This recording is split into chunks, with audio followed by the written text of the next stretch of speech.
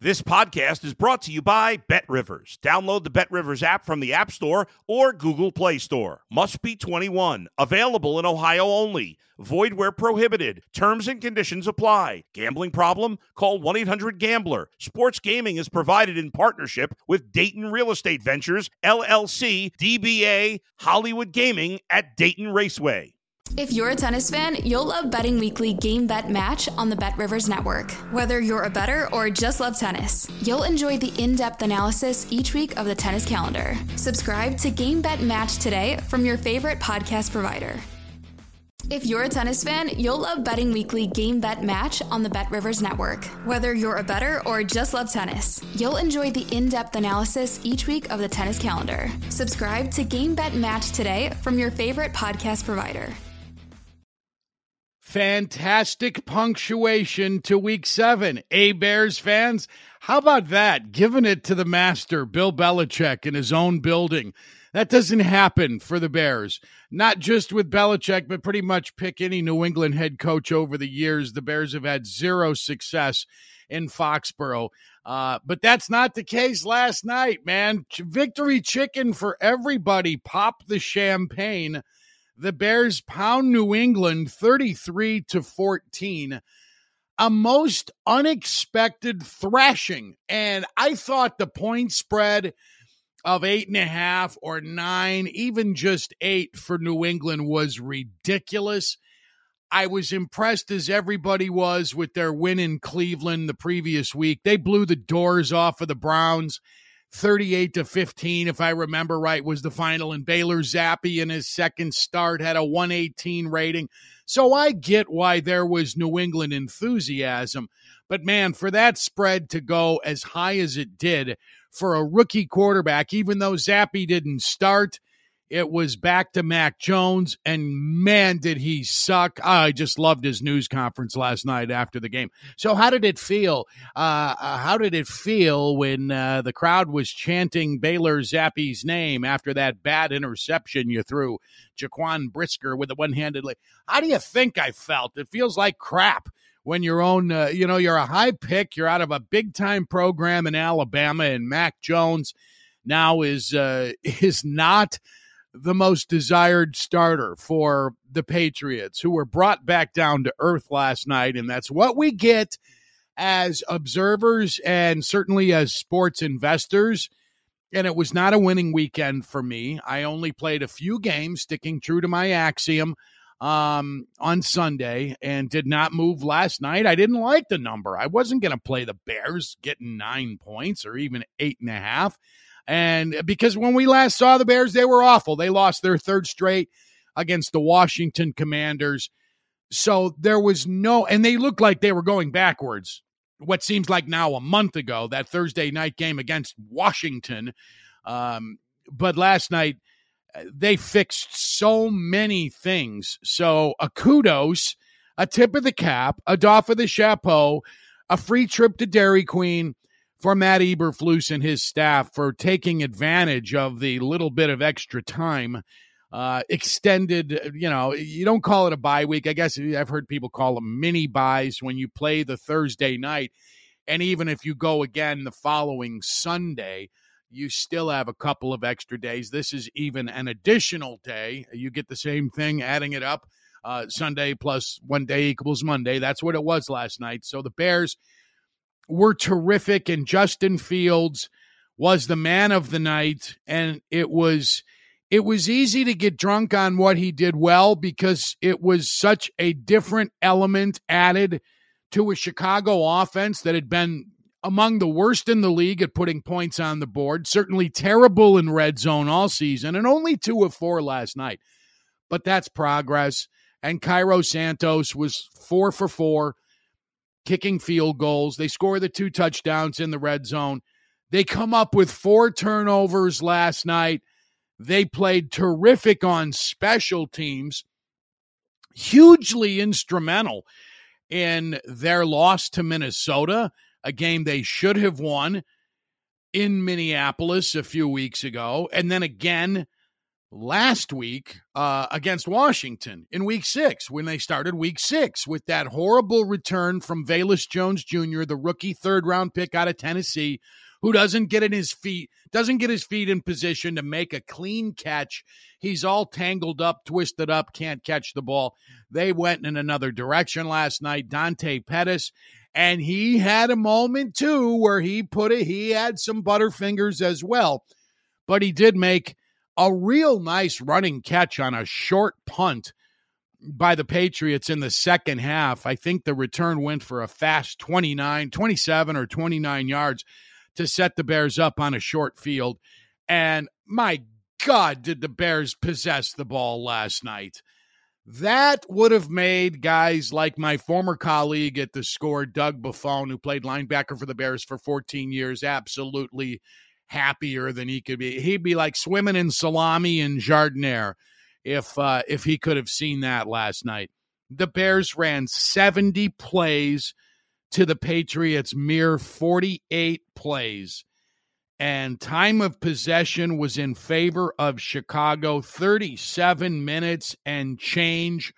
Converting on third down all night, they were 11 out of 18 on third down. 5 of those third down conversions on Justin Fields' rushes, 5 of them on Fields' completions. Fantastic. What an upgrade.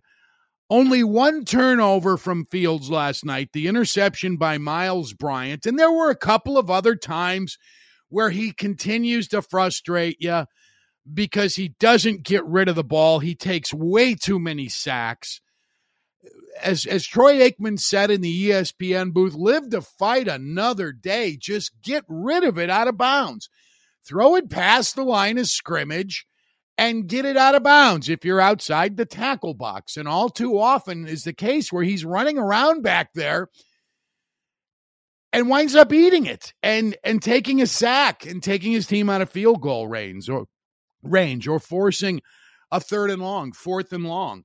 And the Bears haven't been very good on fourth down this year. But Patriots fans went nuts last night when Zappe comes in the game after Mac Jones threw that interception early in the second quarter. And it was a nice play by the rookie Brisker out of Penn State, the second-round pick. But it wasn't as amazing as some of the things I saw in social media and on sites last night when people, oh, this amazing, you have to see this incredible one-hand.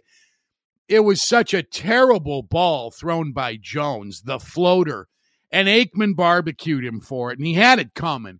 And you sensed at that time, with 70,000 people booing, there was no way Jones was going to get on the field the next series. And sure enough, it's Zappe, the rookie from a small school, ingratiating himself into Patriots Nation because, like Tom Brady many years ago, he too was a 6th-round draft pick. Can the Patriots have found magic in round 6 again? Slow down. Slow down, New England fans. And on paper, the touchdown pass he threw to Jacoby Myers is very impressive. Has a nice 30-yard touchdown. And he was bailed out by Myers, number 16, who was sprawled out and had to really move hard to his left near the corner. He had beaten his man. He's all alone on Eddie Jackson with a 5-yard differential. And it was a terrible throw by Zappe. Myers has to fall to the ground to make the catch and then has to crawl his way into the end zone before Jackson could make contact with him to stop the play. But that's not a great play by Zappe. Sure, you could show him smiling on the sideline and he's having fun, and he should be having fun. He probably didn't expect to be getting an opportunity this year with a young quarterback, a big investment from New England in front of him. So after the Bears had jumped out to that 10-0 lead, scoring on their first couple of possessions, that's so critical for this team to finally, not just get a first down or two on the first drive, get it in the damn red zone and get a touchdown. And they did get 1 of 2 in the red zone, their first couple of possessions. So they bust out to that 10-0 lead, and then the touchdown pass Zappe to Myers makes it 10-7. The Patriots take the lead just a few minutes later on a short touchdown run by Ramondre Stevenson. And I thought Ramondre was going to have a huge night, but it's tough to have a huge night when your team doesn't have the ball because you're constantly turning it over. And 4 turnovers last night for the Bears defense is just what it needed to pick itself up off the carpet, even though it played well against the lousy Washington offense last week. And I say that in all due respect to the great Taylor Heineke, who just went to Lambeau Field and kicked Aaron Rodgers in the teeth. I'll get to the Packers before we make room for a short Week 8 preview this morning. But so it's the Patriots then 14-10 with the lead, and the Bears, the play of the night, and what probably is the play of the year for Justin Fields, comes late second quarter, right inside of the 2-minute warning. I think it was $1:54. I hate that expression. 1:54 left on the clock. Fields is under pressure. Big number 91, Dedrick Wise, who's a bust out on my fantasy team last night with all of 1 tackle, goes airborne. So Fields has to double clutch and sidearm it around the gigantic mammal to get it in the hands of Khalil Herbert, who was playing the wideout position and had come back to the inside of the field. It was a beautiful read by Fields. It was a beautiful throw. A little wobbly, but it's a sidearm throw, which is becoming a skill you got to have in the NFL. The best guys in the league are doing it. Patrick Mahomes has taken that sidearm throw to next level heights in this 21st century, and it was a great throw by Fields. It was a great run after the catch by Herbert, who went 25 yards for the touchdown. A terrific play, as good as I've seen. And according to Peyton Manning and Eli Manning, who were on ESPN2 last night watching the game, and they were not in an interview on that possession by the Bears, and Peyton Manning, the better of the two, the finest of the Manning boys, the flying Manning quarterbacks, and Cooper, was just head over feet over the way the Bears played that last few minutes of the first half, and how that Fields read on zero coverage, where there's no safety at the top, was spectacular. And on several occasions, Fields saw that, and very effective against it. That little shuffle and hide where he moves and gets himself small with the running back. It's kind of a modified version of play action. He kind of puts the ball toward the running back a little bit. They both kind of scrunch down and get small behind those gigantic men in front of them. And then you can throw the ball to the opposite side of the field. Peyton Manning was ecstatic by that play last night, and the Bears deployed it a couple of times. And I've buried the lead. What I really want to sing the Bears praises for today is this. They have the number 1 rushing offense in the NFL.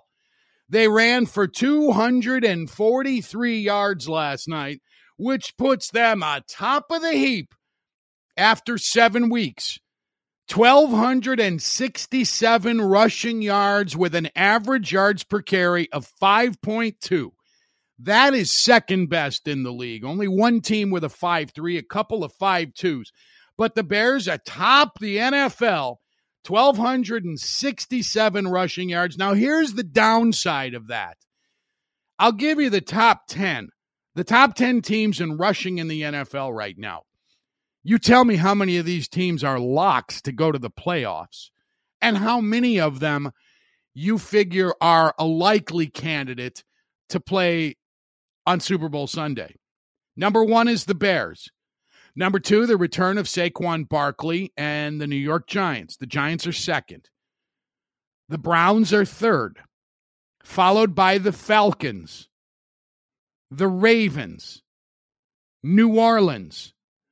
Number 7, Jacksonville.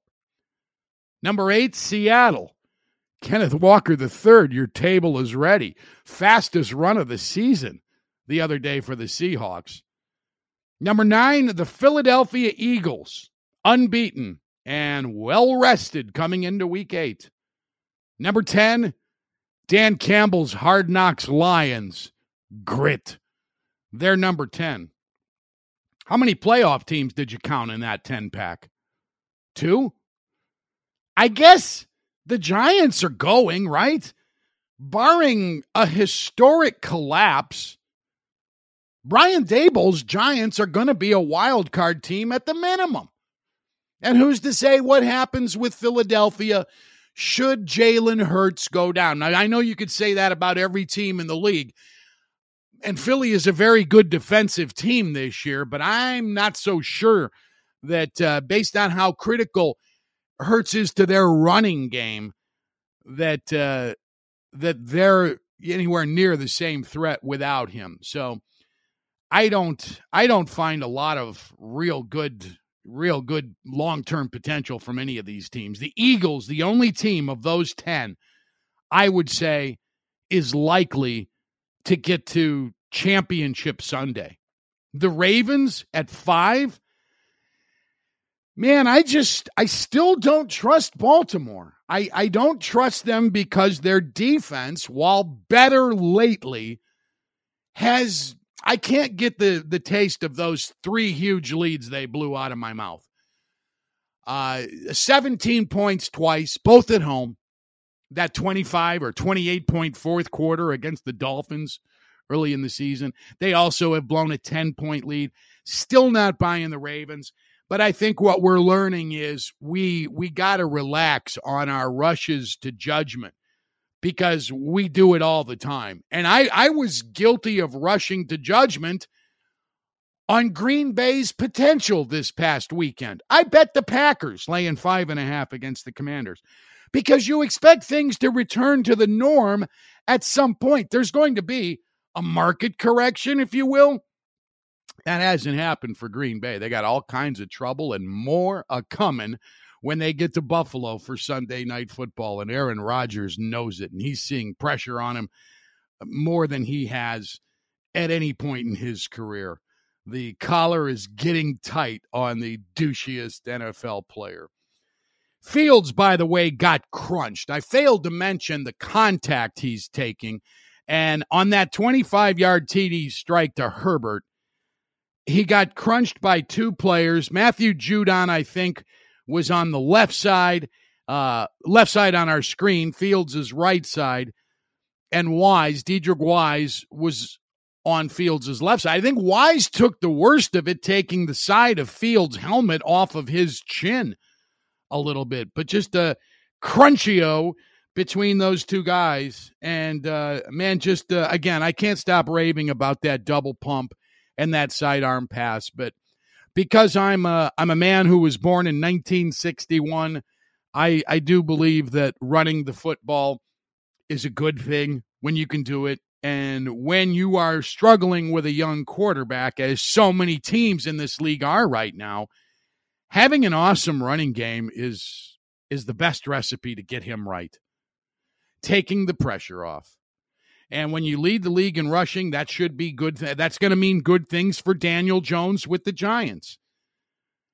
As it does with Lamar Jackson, so critical a part of the Baltimore running game. But I am delighted the Bears, even though not a Bears fan, I'm happy to see them grabbing an identity and fixing so many things that were wrong. All 3 phases last night were terrific. And when you get 4 takeaways, you're going to win more often than not. You're going to win 9 out of 10 times when you take the ball away 4 times in a game. And interceptions, the two youngsters in the Bears secondary, actually there's several of them, but most notable playing time this year for Kyler Gordon and Jaquan Brisker. Both of the rookies had picks last night, and Roquan Smith had the punctuation interception, putting a bow on that Week 7 victory. And his dance in the end zone where he was kind of classless, but I also understand it from his standpoint because he's still pissed at the Bears. When he does the feeling the money in his hands, counting the money, shuffling off the money as I whip my left hand across my right hand like I'm counting money. That's what he does in the end zone last night. Now, the great return was negated because of what I thought was questionable. I understand it is the rule, but I don't like the rule. And Mike Pennell, I think number 64, the defensive tackle for the Bears, who put a blindside block on Patriots center David Andrews and then gets kicked out of the game for it. Aikman did not mention how the league needs to stop dropping garments that are worn typically, historically, traditionally, gender-wise by ladies. He didn't say that. He kind of favored the disqualification, and I don't. I know it's the rule, penalize him. You penalized him, you got 15-yard personal foul, or as they say, unnecessary roughness. I love that one. How much of it's really, really necessary when you get right down to it? Not a damn bit of it, but we love it every week. I didn't think that that should have been disqualification, but that's how we, once upon a time, were trained to block people. And if you've got an offensive lineman, in this case, the center, not paying attention right after the turnover, you got a clean shot on him, you effing take it, as long as it's legal. He did get the head in front. Pennell got his head inside of the helmet of Andrews. It was shoulder to shoulder. It was called blindside. Well, don't have a blindside. Move your damn head. Swivel your head. You're on a professional football field. It's a contact sport. How you can get that lazy after the turn? I don't know. Maybe you just kind of, you pull up. Your team just turned it over again. In this case, the fourth time of the night. And I went to the Google machine because I think the most dominant and scary at the same time block a defensive lineman ever put on a fellow big guy was Warren Sapp of the Buccaneers a few years ago when he laid out Packers tackle Chad Clifton in a game at Raymond James Stadium. Do a search on it. The highlight is only a few seconds, and the follow-up interview, there's an interview package with Warren Sapp and a few other players who were involved. Clifton was hurt. He was carried off on one of those boards where your head is strapped to it and you don't want to move. He was out. But again, the same thing. He wasn't paying attention. Now, more of a bang-bang play last night with Pennell and Andrews. But Chad Clifton was lollygagging. And I think it was Dexter Jackson, the Buccaneers safety, who made the interception. And he was running toward the chalk. And the contact Sapp had made with Clifton was near the middle of the field. It's nowhere near the play. But hey, in a game that is very Darwinistic, right? Survival of the fittest, last man standing. That's my food. You go hungry. Clifton wasn't paying attention, and he paid the price for it. And Mike Sherman, then the head coach of the Packers. I didn't remember this. I'm glad I did the search for it this morning. Seeing Mike Sherman going after Warren Sapp. Boy, they should have let that go. That would have been fun. I think Packers fans years later would have enjoyed that as well. The Bears running the ball last night was just a thing of beauty. Third time this year, more than 200 yards. David Montgomery, 15 carries, 62 yards, a touchdown. Khalil Herbert, 12 carries, 62 yards. Dante Pettis, I mentioned him. Nice job as a punt returner last night. Had one carry, went for 29 yards. Very nice. They call it a jet sweep. We used to call it an end around.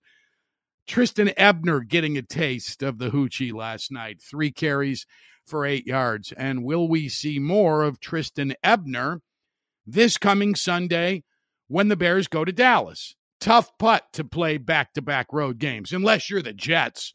Unless you're the 5-2 Jets who just went to Lambeau and then Mile High and posted victories. Say what you will about those two teams right now. But not many teams in NFL history can boast that. Yeah, we went to Green Bay and Denver back-to-back weeks and came out winners. That doesn't happen. Bears got to go to Dallas. And I'm wondering if they're going to give Ebner an opportunity because I'm wondering if they're going to trade either Montgomery or Herbert. Hear me out. The trading deadline is Tuesday. Where are the Bears going? I know you're drunk on last night's win, but where are the Bears going with David Montgomery? He is completing his first contract this year. He didn't bitch about it at all in training camp. Didn't say a word. Said, I'm playing the season. All I'm thinking about is this game. That'll take care of itself afterward. Unlike Roquan Smith, who now leads the league in tackles and is getting more people interested in him after a little bit of an iffy start playing weak side linebacker, or will linebacker, as everybody in sports radio likes to tell you, so they convince you they know the language. There are teams looking for running backs, and if the Bears are not going to re-up Montgomery, they should move him. Maybe they should give Ebner an opportunity to see if he can be a number 2 and see if Khalil Herbert, still on a first-year deal, and Ebner can be the tandem moving forward and not commit a lot of money to Montgomery. Now, Montgomery's numbers should be better in his 4 years than they are. He has had a couple of nagging injuries, nothing real serious, but a couple of injuries have kept him from logging heavy games every year, and he's been a victim of playing for Matt Nagy, who didn't really value the running game. He always talked about valuing the running game, but he never did. You might recall their 7 rushes against New Orleans a few years ago in a bad loss at Soldier Field. Last week, the 49ers want help at running back. They go out and mortgage the franchise a little bit down the road. 2nd, 3rd, 4th round picks, another 4th round pick the next year for Christian McCaffrey. The 5-2 Jets go out Monday and make a move because they have had a terrible injury. Breece Hall gone. Will the Bills be next? Or are they content with Devin Singletary and Josh Allen being their best running back? Will the Rams, who have a very unhappy Cam Akers as their number 1, and a very unproductive Akers, I should add, will they make a move? Will the Bears be involved? The trading deadline is Tuesday. I'm eager to see how that shakes out. More than that, however, Packers and Bills Sunday night should be a lot of fun. Packers having lost 3 in a row, the first time ever in the Matt LaFleur era. I'm eager to see that. I'm eager to see if Buffalo can continue to perform as impressively as it has. They apparently have, they seemingly have no weaknesses. They play well in all 3 phases. There are 3 teams right now that have distinguished themselves from the rest of the pack. They are unbeaten Philadelphia, the 5-1 Bills, and the Kansas City Chiefs. Those 3 teams are head and shoulders above the rest of the pack. Bears 33, Patriots 14.